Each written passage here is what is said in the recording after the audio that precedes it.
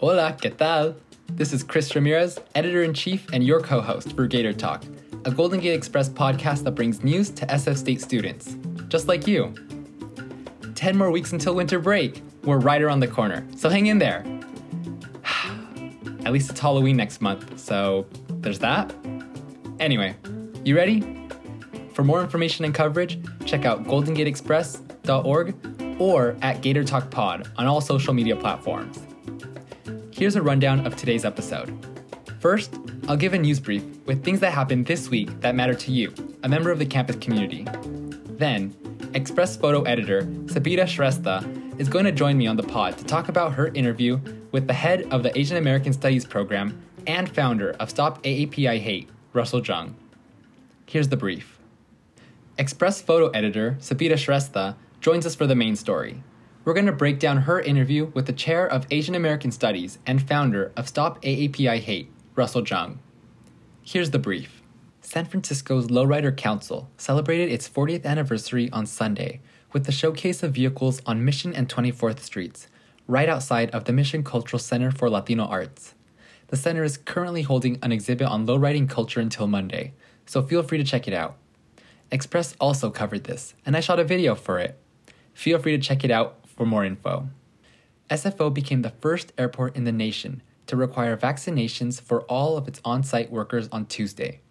While San Francisco has already required city workers to get vaccinated or become subject to weekly testing, many airport workers are hired through private outside companies. Employers that work through SFO must also submit records on employee vaccination status until all are vaccinated. They run the risk of being fined if they fail to do so. On Wednesday, the Food and Drug Administration formally signed off on Pfizer booster shots, but only for those 65 and older, as well as those who are immunocompromised. The CDC supported this on Thursday. Those eligible may receive booster shots 6 months after their second shot. Hi everyone, my name is Sabita Shrestha. I'm the photo editor at Express. So this week, I had a chance to talk to SF State professor Russell Jung. So in 2020, he collaborated with Chinese for Affirmative Action and Asian Pacific Policy Planning Council to launch Stop AAPI Hate, which has been tracking the incidents of hate and discrimination against Asian Americans and Pacific Islanders. And last Wednesday, Professor Jung and his co-collaborators received recognition for the project by being named one of Time Magazine's 100 Most Influential People of the Year. The recognition from Time 100 means that we've helped start a movement that's making change.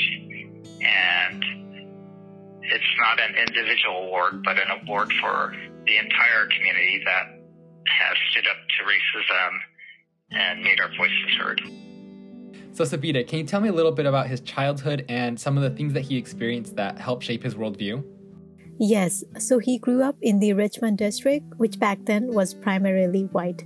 In the 1970s, 70% of SF's population was white, according to the Bay Area census. In the 1980s, the white population declined to 59%, but that was still the majority. And his dad grew up and worked in San Francisco's Chinatown, and his mom in LA.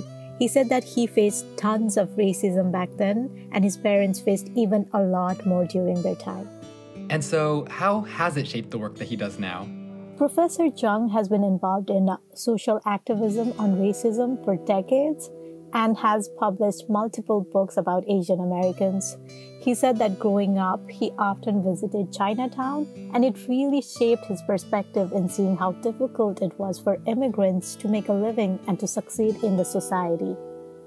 The Immigration and Nationality Act of 1965, which abolished this immigration based on race and ethnicity and gave rise to large-scale immigration, it brought new waves of immigrants in San Francisco in the 60s and the 70s, and mostly Chinese from Hong Kong.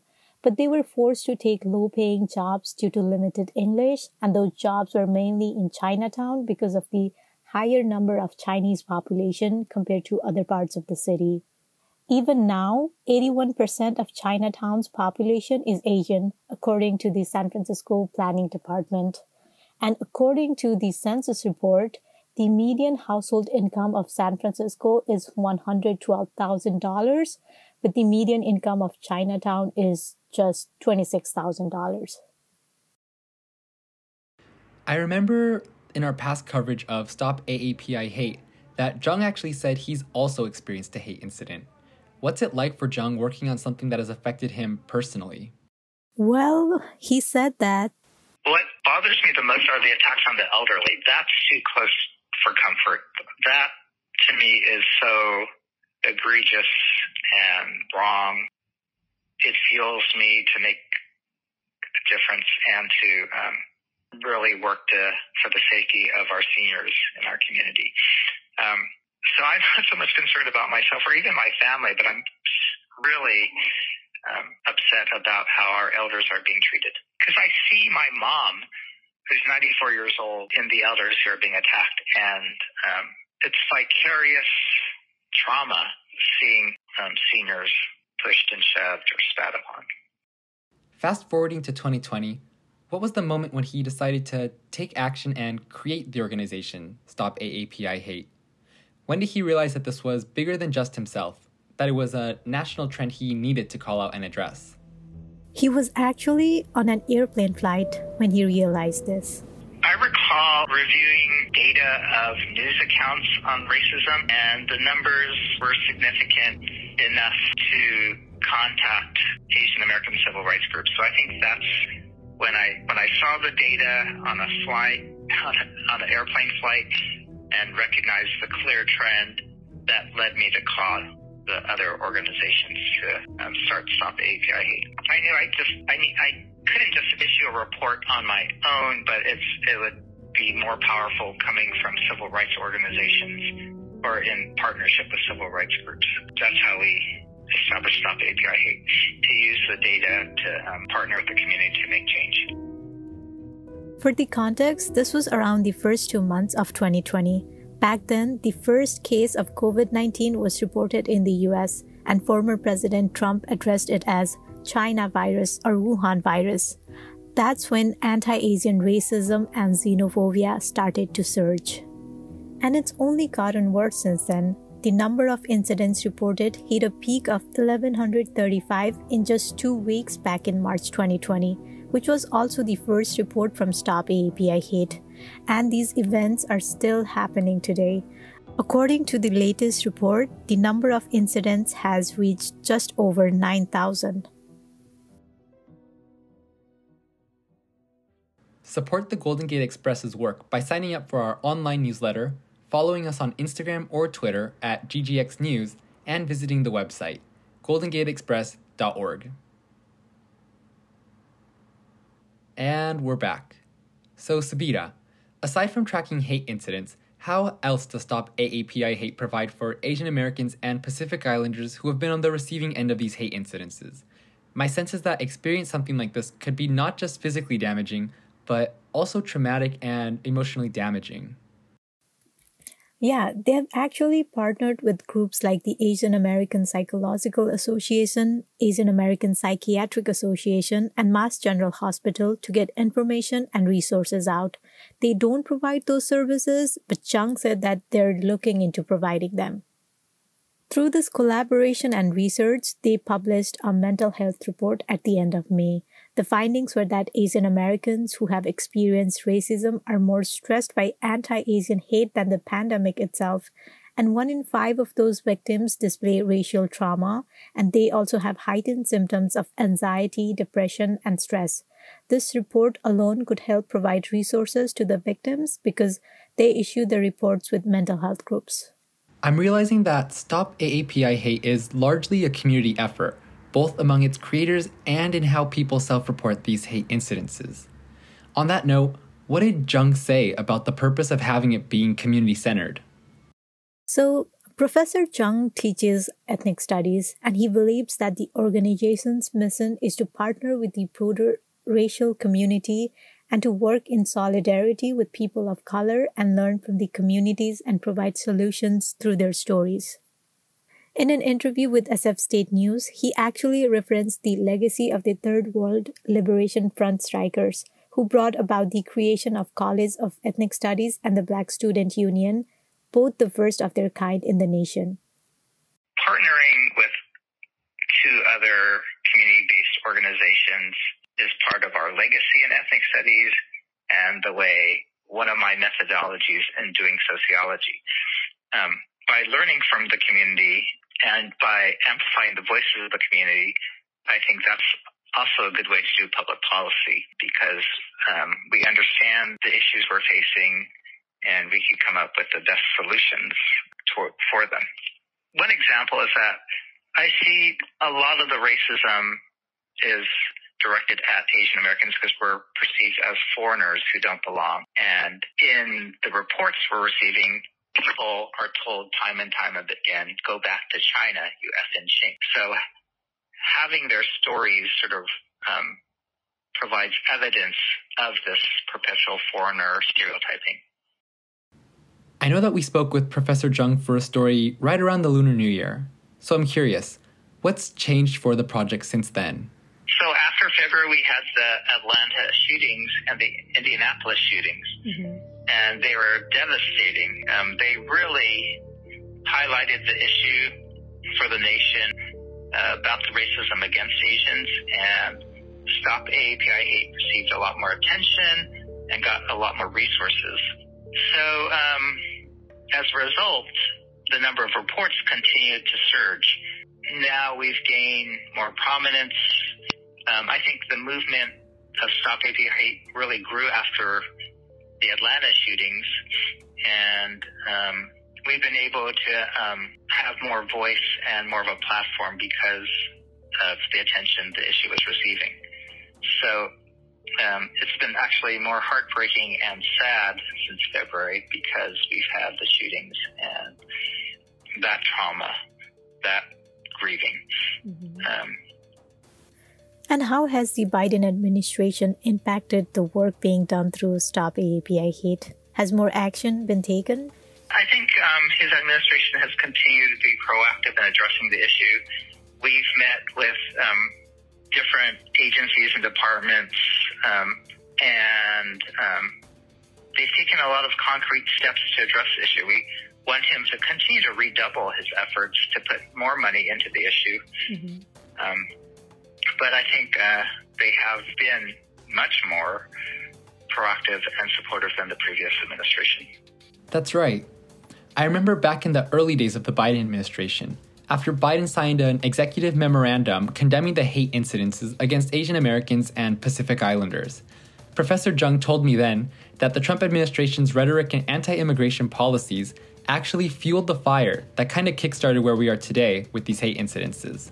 Part of Stop AAPI's origins lay in the fact that they knew that former President Trump wouldn't push the federal government to collect this data. And so, it sounds like the Biden administration has taken a step in the right direction as far as holding conversations with Zheng and his team. But how can it do more? He said that the Biden administration could put more funding into the issue to provide resources for victims and mental health services and expand their civil rights protection, and suspend the China Initiative. What's the China Initiative? The China Initiative is a Department of Justice project that actually racially profiles Chinese researchers. And they've been surveilling and investigating Chinese researchers just because of their ethnicity. And it's chilling, and it's a violation of our civil rights. It hasn't really found any national security threats, but the harm it's done to the individuals by violating their rights has been powerful. So we want him to suspend that particular policy. Sabita, you mentioned to me earlier that he's not teaching this semester, right? Can you tell me how Stop AAPI Hate ties into his sabbatical research? Yes, so he's actually committing to Stop AAPI Hate full-time as his research. They're producing 3 reports this fall. One on youth, one on elderly, and one about going back to work. So this has allowed him to do a lot of research first, and he's trying to identify promising practices to address this issue. He will be back in spring to teach classes, but he will continue his work on Stop AAPI Hate. Last question. What's next for Stop AAPI Hate? We're going to continue to pursue initiatives to fight racism. We want to promote ethnic studies. Again, we want to expand our civil rights protections, and we want to improve community safety. So we're going to continue to focus on those areas for the long haul. The roots of racism are deep, and so we really have to have concentrated efforts to uproot those sources of racism. Thanks so much for joining me today, Sabita. Thank you for having me. And that was the episode. This is Chris Ramirez, Editor-in-Chief and your co-host for Gator Talk. New episodes will premiere Friday mornings, so stay tuned. And with that, I'm out. That one felt right. All right.